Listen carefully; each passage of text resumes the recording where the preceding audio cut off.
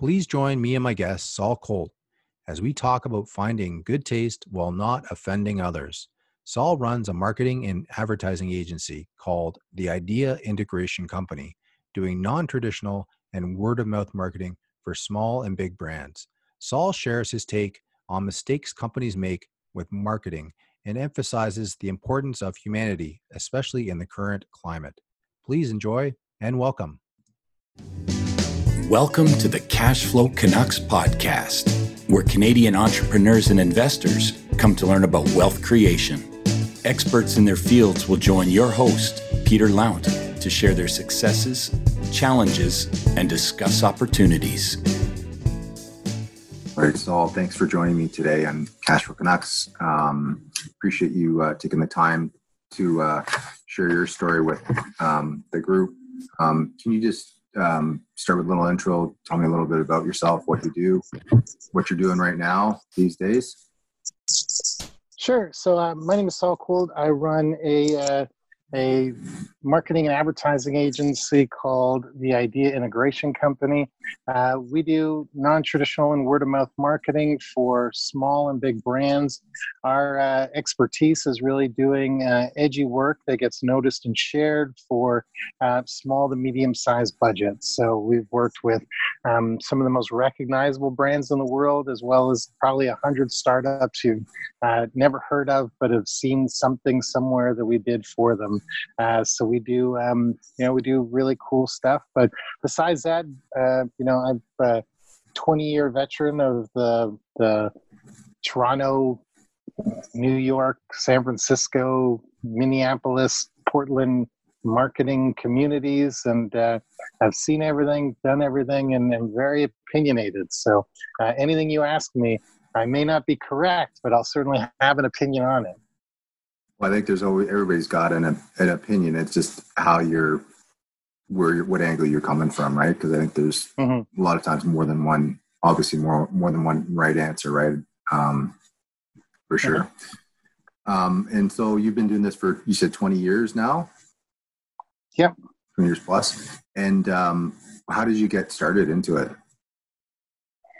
So I grew up in a family business. So I, from the time I was 13, I was working in our family company. Obviously, I went to school at the same time, but I sort of skipped my childhood and had to grow up real quick. And through that, I just always have been, entrepreneurial and had to learn things sort of my own way and just create new ways for doing things. So part of the, whatever success I have has really come from being non-classically trained in developing my own systems and formulas for things that have really sort of helped me stand out from the pack from a lot of other people. And, from family business, I started my own companies, sold businesses, worked for some big brands. So, working for myself, working for my family, I developed sort of work ethic and drive, and working for brands like Rogers and some big companies at senior positions. They taught me structure, and I was able to put all of it together and start my own business. It's probably about my third company. I've sold a couple others, but not of any, real prominence. And so finally, when it came to starting this company, I had what I call the best business school in the world, sort of formal, informal, family, mentors, actual school. I was able to put it all together, and it's really helped me be able to create things for myself as well as for other people. Right. And so you said you grew up in a family, you said it was a family business. What was that? My dad had a corrugated box manufacturing company. So, one of the things my dad instilled in me, which I'm grateful for this to this day, is he said, you have to learn every role in the company and be able to do it, as well as anyone else. So 13, every day after school, I was the janitor and sweeping the warehouse. And then 16, I had my truck driver's license and was able to, summer job was making deliveries in a 20-foot, straight truck. And, I literally did every job in the entire company, including running the company. And all these things helped me sort of end up where I am right now. And I'm not even sure that's a great place, but at least I'm somewhere. Right. But I mean, if I think of the two, corrugated box versus a creative marketing, where do the two connect? I guess that's something that over time you had developed through working through the company. Is that, how would you say that you kind of got to where you are from that? So they don't connect. They're literally on the opposite ends of the spectrum, but I'd say one was my school and one was my passion. So without going through sort of the school side of things, I wouldn't have been able to do what I'm doing today. I've always been creative. It's something that's been inside of me.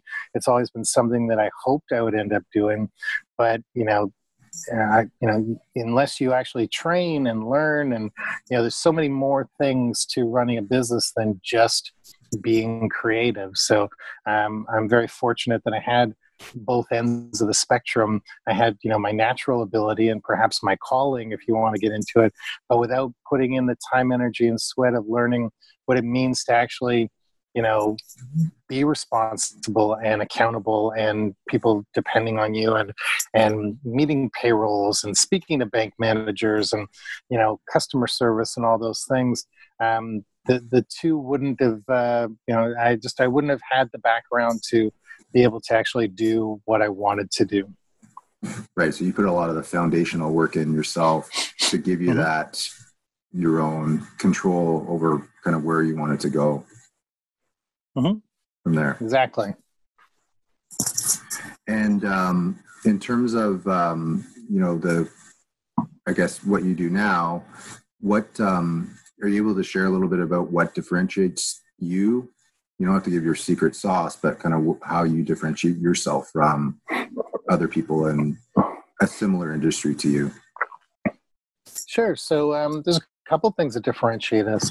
Besides the fact that our work we do is a little bit more on the edgy side. We're not looking to play safe, and we're not looking to be unmemorable. Everything we do, we want to be memorable, shareable, and talkable. The way we do that, and I can give you the secret. It's not anything that people don't already know. It's the difference between knowing and doing. Is what we do is we figure out where that line of good taste is, where that line where you're going to be shocking people or offending people or them being completely uninterested. And we know where the line is, so we're able to cross it by 2 baby steps. Whereas a lot of people who they just try to be shocking and irreverent, they don't know where that line is. And that's why things blow up in their face, or they create campaigns that cause heartache and for the brand and for the agency and stuff like that. We are always trying to stretch the limits of what we're allowed to do or what is expected of us, but because we know where that line is, we only cross it by a little bit, and that crossing it by a little bit is really where the memories are made and where the magic is created. But if you don't know where that line of good taste is, you get in a lot of trouble. And we do get in trouble, but we don't get in trouble because of our creative work. We get in a lot of trouble because, a lot of times our clients don't agree with us where the line is, or there's, hesitation on their part. I'm not going out to try to impress the decision maker at the company. I'm going out to try to impress the customer or the target client. And a lot of times the brands don't even know their customers as well as we end up knowing them, because we interview people. We do all the research. We understand you can't fake knowing where that line is. So when you see things like that Pepsi ad where, they did whichever one of the Jenner sisters was, that she handed she stopped a riot by giving them a can of Pepsi, and everyone was like, well, geez, that's kind of BS, and stuff like that. Like I would have known that was a bad decision, because we would have talked to 100 clients and 100 customers and really pick their brain on where, what is the edgiest thing we could get away with. And they would actually, through hints and conversations, we'd know what we can get away with. And then we'd cross that line. We're not just going to say, hey, we should recreate a Martin Luther King, peace riot, and everything will be fine because we give them brown sugar. So there's a lot of things that people do wrong that we do right because we put the time in, we put the research. Being creative isn't that hard. Being right and creative is the sort of the art to it.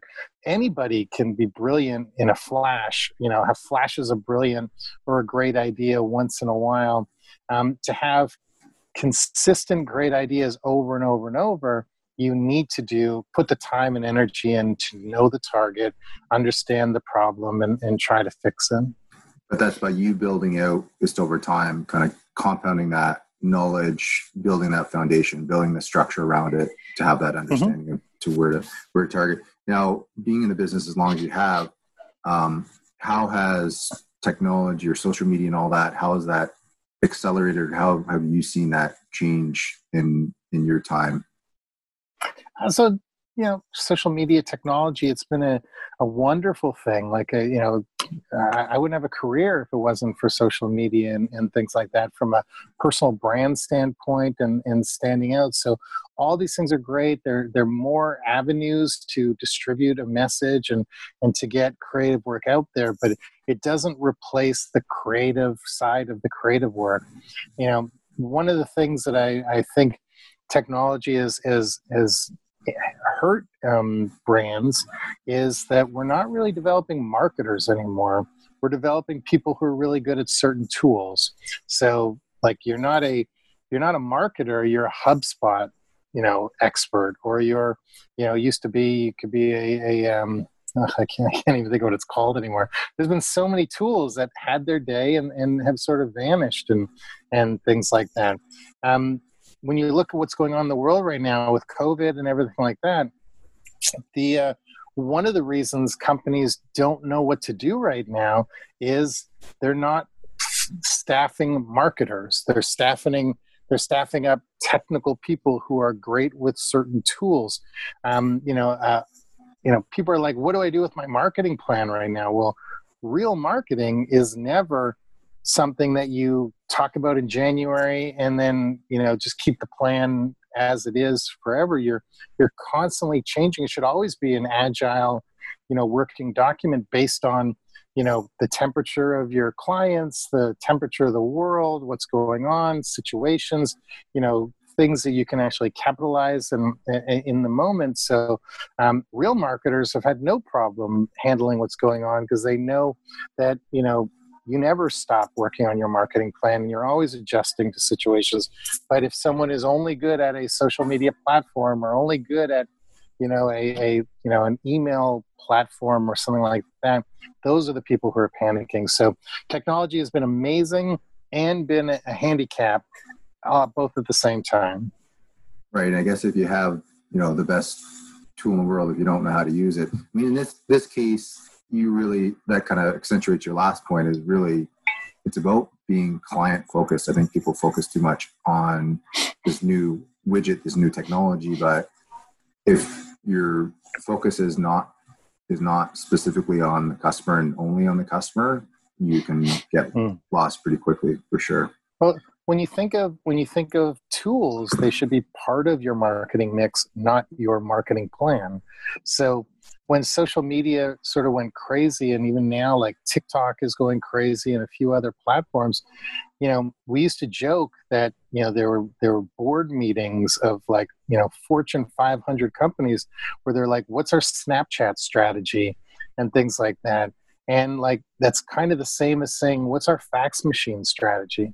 You shouldn't be having those type of conversations. The conversation you should be having should be your overall plan of how are we going to engage our customers? How are we going to create demand for our product? What do people want? How do we deliver to them? Where do they want it? How are we getting it to them?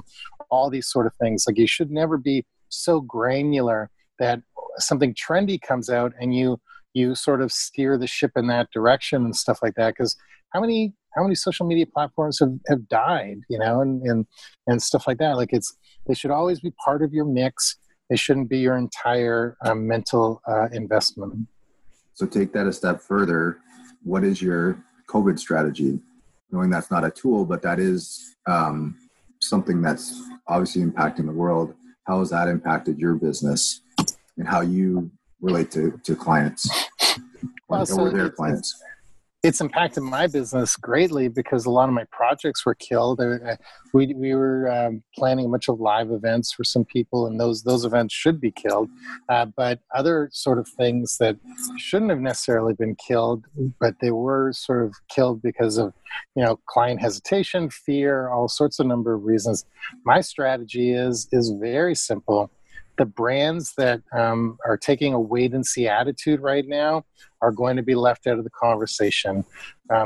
Customers paying very close attention to what brands are doing right now, how they're treating their customers, how they're treating their employees, what sort of messaging they're throwing out. You need to be talking. You need to absolutely be out there in the world, have a face, have an opinion. You should not be hard selling right now.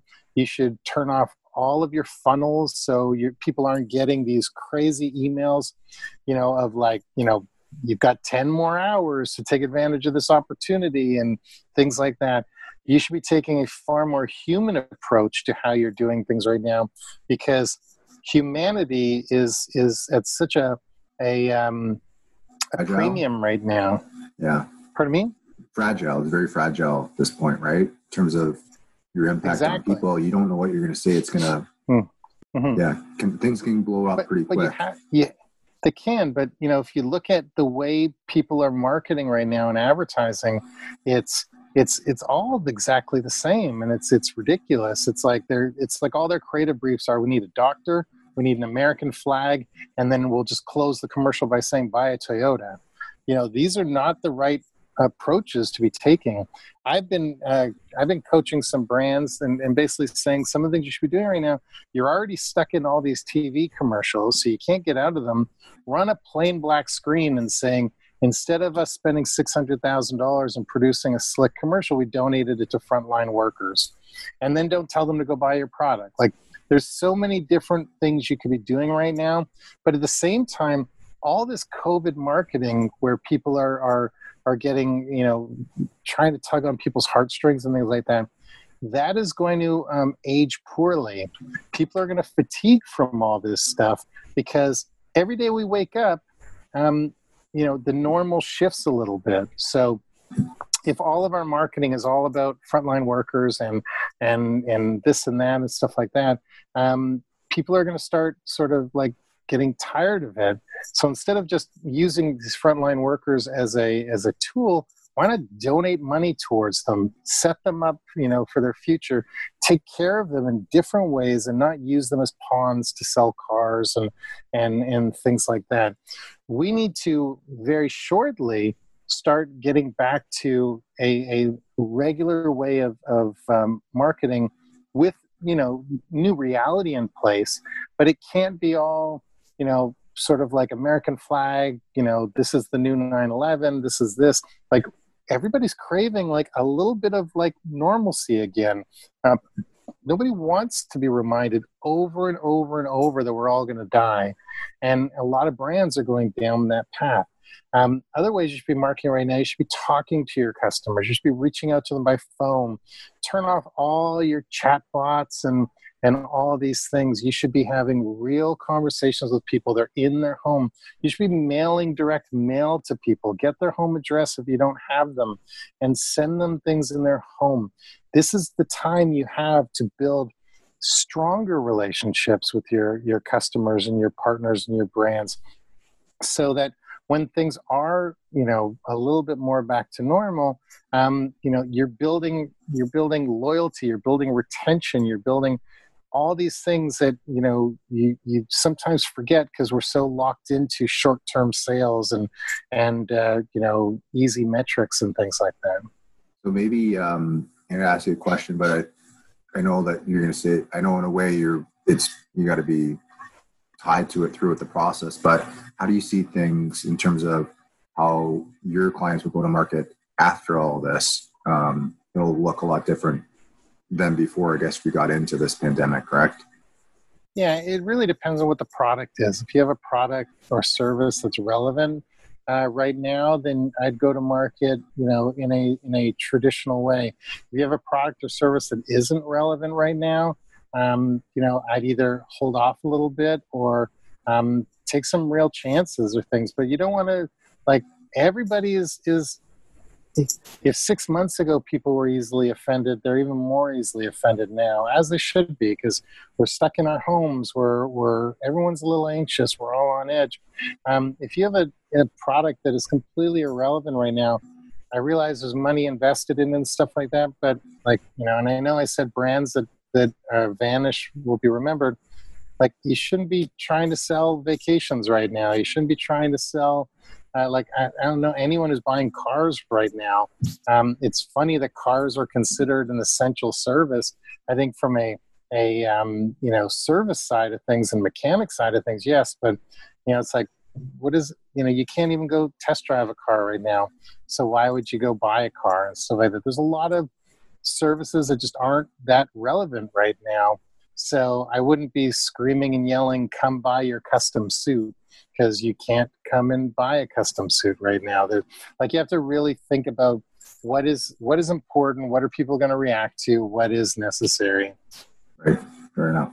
Now, I'm going to take a step back, just go back to cover out, like a lot of your journey. You talked about, a lot of your experiences, the people you met, the mentors, all that. Mm-hmm. Is there anyone specific that you can point to, that you recommend a book or someone to study that you've learned a lot from to help build you through that? It sounds like you've got a lot of those experiences. Do you have anyone that you can talk about?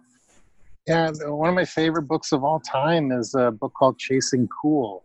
Let's see, I got it on my bookshelf right here, and it's by Noah Kerner and Gene Pressman. Okay. I read it every year. It's about a 15-year-old book about creating, demand and sort of cool brand for your company. And the reason I love the book so much is it was written before social media. It was written so none of it talks about, tools and things like that. It's really about getting at the emotional core of what people love about a brand. It talks about Grey Goose vodka and how, I don't know if you've ever heard these stories, but if Grey Goose, when people go into a bar, they usually order, they don't order a screwdriver, they order Grey Goose and orange juice. And the reason then Grey Goose actually created that by hiring thousands of models, swimsuit models, to go into the most popular bars, get hit on by guys. And when they asked, what do you want to drink? They would say, I want a Grey Goose and orange juice. And over time, I don't know if these girls went home with the guys or not, or they were just paid to, just serially hit on guys and get them to think. But literally over time, these girls just kept saying Grey Goose and vodka, Grey Goose and Grey Goose and orange juice, or Grey Goose and whatever. All of a sudden, people started ordering it because they thought that was the way you ordered Grey Goose. So instead of walking up to the bartender and just ordering generic drinks, you were being very specific with the brand you wanted. And then bars, if they didn't carry it, were starting to order it because all these beautiful people were ordering the specific vodka. But yeah, there's just so many examples of things that brands have done over the years to, create momentum and create, little, mini movements for their brands. And the book sort of goes through top to bottom about that. And it's my favorite book of all time. Oh, that's awesome. And that's the point of the book like that. It's timeless, right? It doesn't matter what's happening. If it still impacts you to this day through all this technology change, social media and all that, that's so powerful. Mm-hmm. That's awesome. So what's next for you coming, dealing with now, and how are you dealing with the next 6 to 8 weeks on your side of things? Yeah, it's kind of, except for never leaving my house, except for once every 10 days to go get groceries, it's just heads down, do work. I'm pitching things every day. I'm doing free consulting calls. You can go to calendly.com/coffeewithsaul and grab 15 minutes of my time. My basic strategy right now is I have a little extra time on my hands. I'm trying to be as helpful as possible to as many people as possible. creating a lot of content, sharing a lot of videos, doing things like we're doing right now. And it's really just about trying to be everywhere as much as possible. So when, the world does resume a little bit closer to what we're used to, we can try to get back to business as usual. But for right now, it's just, just trying to create as much work as possible. That's awesome. So that was my next question. So the best way for people to connect with you is through the Calendly link? They can go to my website, theideaintegration.com. They can email me directly, Saul Colt at theideaintegration.com, or I'm just Saul Colt, SAULCOLT, all one word, pretty much anywhere on any social media platform. You can get me anywhere I'm around. Okay, awesome. Very good. Well, Saul, thank you so much for your time today. Appreciate you sharing your journey and, just giving people another perspective in terms of how to deal with today, but also in general, just, it's something you've done that was built to, you're ready for something like this, right? Be able to respond to, anything even as big as this pandemic. So appreciate your time and wish you all the best. Well, I don't want to correct you. I don't think anyone was ready for this. Well, right. but while not being prepared, at least I know what we should be doing in through this, but by no means was I ready for it. Right. Fair enough. Mm-hmm. I give you that. Okay. Thank you. Okay. Thank you very much. Thank you for taking time to listen to the Cashflow Canucks podcast. You'll be able to find out more about our guests and how to connect with them in the show notes for this episode. Would you like to learn the secret ways savvy investors and smart entrepreneurs are turning their expenses into positive cash flow? Then you'll want to read the Infinite Banking Concept book. For a limited time, I am giving away free copies of this book valued at $30. If you want a copy, just email me, Peter, with the subject line book to peter@cashflowcanucks.ca. Again, if you want a free copy of the Infinite Banking Concept book, just email me at peter@cashflowcanucks.ca with the subject line book and your mailing address, and I'll send you a copy. You'll finally understand how the wealthy elite is turning everyday expenses into cash flow. Just email me at peter@cashflowcanucks.ca.